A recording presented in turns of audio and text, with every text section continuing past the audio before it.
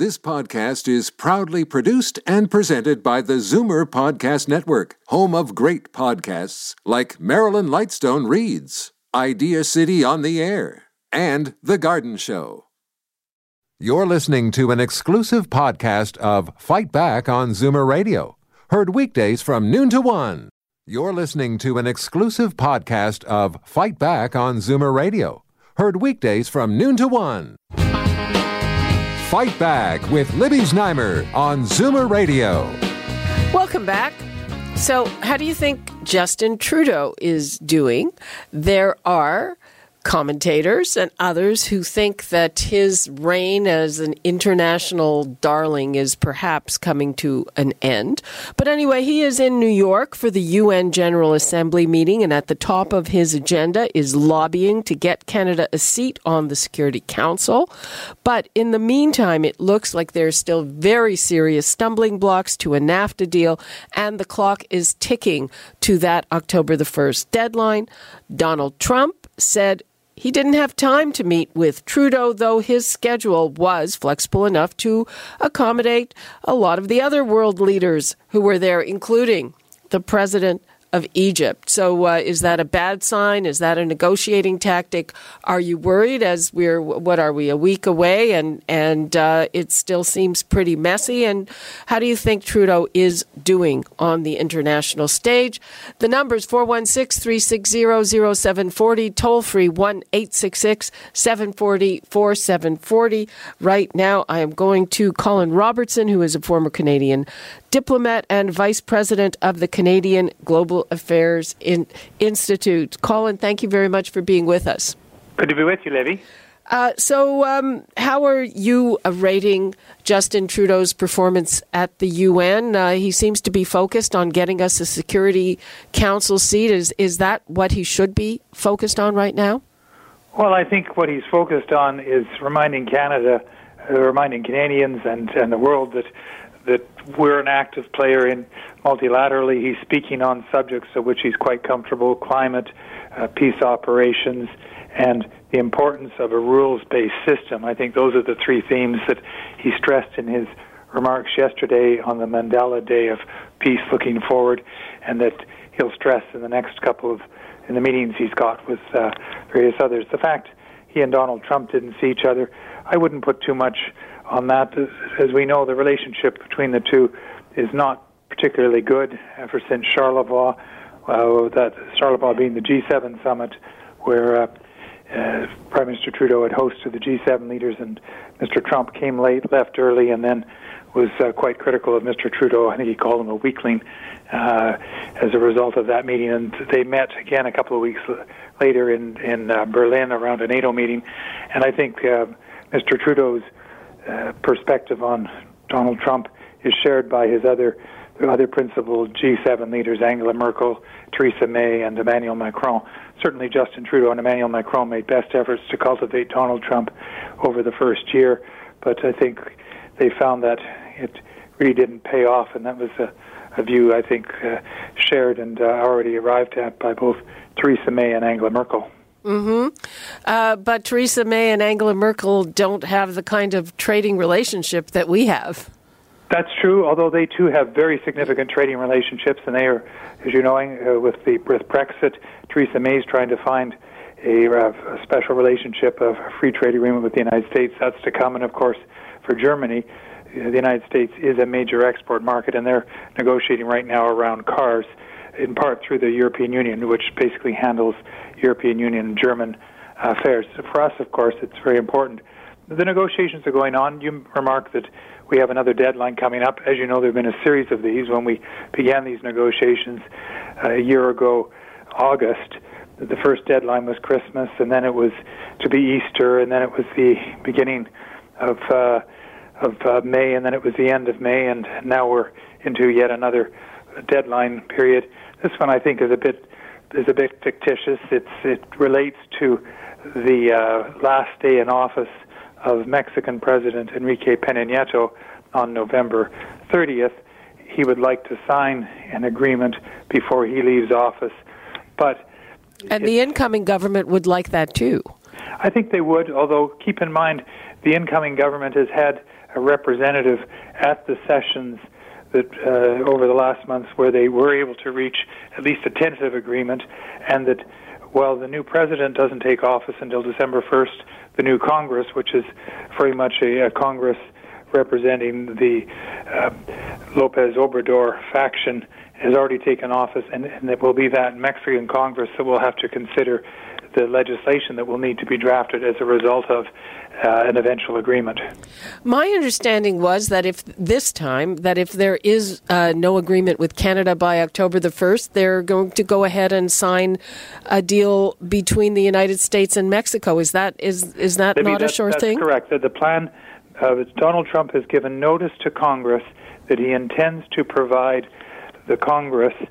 It is, keep in mind that their system is different than ours. And in our system, the executive, our prime minister, and the cabinet are all members of the House of Commons, whereas in the United States, it's a separate branch of government by design by the founders of the American Republic and the Constitution. We have, of course, the judiciary is separate as it is in Canada, but in the United States, the executive is indeed a very separate branch from the Congress. And the Congress of the United States has given the authority to the administration to negotiate an agreement with Canada and the United States.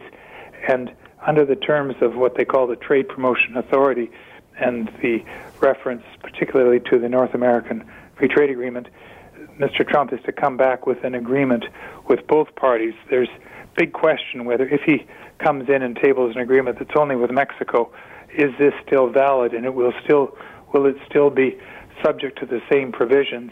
And the most important provision from at least a Canadian-Mexican perspective is that the Congress can't amend any agreement that the administration has negotiated. If it doesn't follow that formula, and it certainly wouldn't if Canada is not part of it, then the agreement could be subject to alteration by the Congress. And of course the Mexicans would be very unhappy with that, because it would mean they effectively would have to negotiate twice, first with the administration and then with Congress. Yeah, except I think that most people feel that with the Republican majority, whatever it is will go through.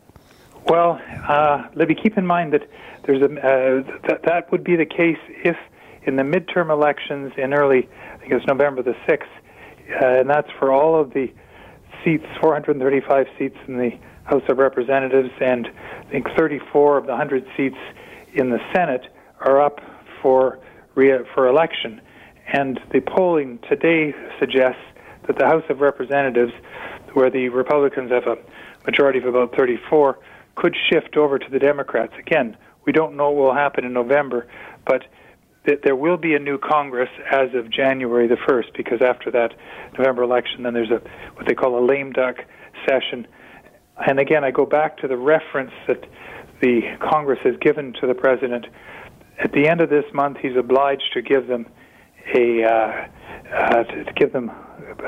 written agreement, and then there's a period for the Congress to look at it, but there's also a requirement that the International Trade Commission spend 105 days analyzing what are the implications for the United States, financial and others, of whatever they come up with. So whatever happens, this new agreement will not be considered until the next Congress, and that's probably next year. So there's a lot of big question marks out there related to this deadline, as well as to when this agreement will actually be considered by the Congress, because it does have to be ratified by the Congress. The President has the authority to negotiate, but it's the Congress that does the implementation. And then after I talked about the International Trade Commission providing its report, after that, then the administration submits, and this is indeed next year, probably February, March, introduces the implementing legislation that gives effect to the agreement. This is what, for example, it was George H.W. Bush who negotiated with then Brian Mulroney the North American Free Trade Agreement, but it was Bill Clinton who brought in the North American Free Trade Agreement and then had to have it passed. Okay, hold on. Let's take a couple of calls. We've got Greg in Toronto. Hi, Greg. Yes, I'm here. I just hear radio. Okay, thank you. I'm with you. Hello? Hello. Yes. I'm with you. Yes, what's your question? Oh, my question there was about our government, especially political, our government inside of the country and outside of the country. For example, Nafta, is it so necessary was to discuss about the three countries together, Mexico, United States, and Canada? Because Mexico did it separately, and first Trump offered to our government, to the Trudeau, just to make a discussion and agreement between two countries. And why is it necessary to stay with three? Mexico easily did it without Canada. Okay, that's what some people think, that at the beginning of all this, Trudeau should have thrown Mexico under the bus, because now Mexico threw us under the bus. Greg, no, thanks first of all, the Trump offered to Canada. Yes, and that's I right. remember Mr.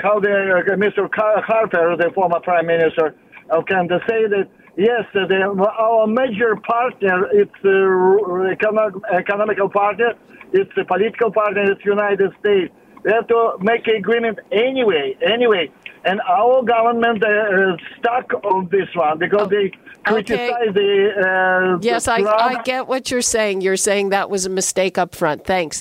Let's go to Clay in Ajax. Clay, we don't have very much time left. Go ahead, please. Okay, I'll be quick. As far as I'm concerned, Mr. Trudeau and Christine Freeland should have been negotiating at the very beginning. Justin was giving away billions of dollars, Libby, and I use that term because literally that's what he was giving away, billions of dollars. Our own people here need it. You know it and I know it, whether it's the homeless or the indigenous people. And I don't know, I referred to him as Mr. Dress-Up, and people said, don't do that. Ernie Coombs deserved more than that.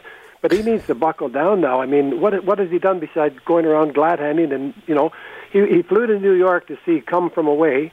And how much do you think that cost the taxpayer, Libby? He could have seen it here in Ottawa or Toronto or anywhere else. I mean, when you're taking Air Force One there with your entourage, what do you think that set us back? How much of that money could have been spent better in Toronto for housing in that? Okay, well, I guess you don't like Justin Trudeau much. That's the answer. Thank you, Clay, for that. Bye. Bye. Okay, Colin Robertson, what would you like to leave us with?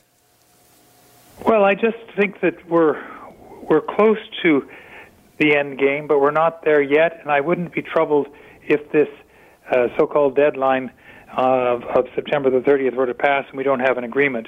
Keep in mind that the NAFTA remains in place.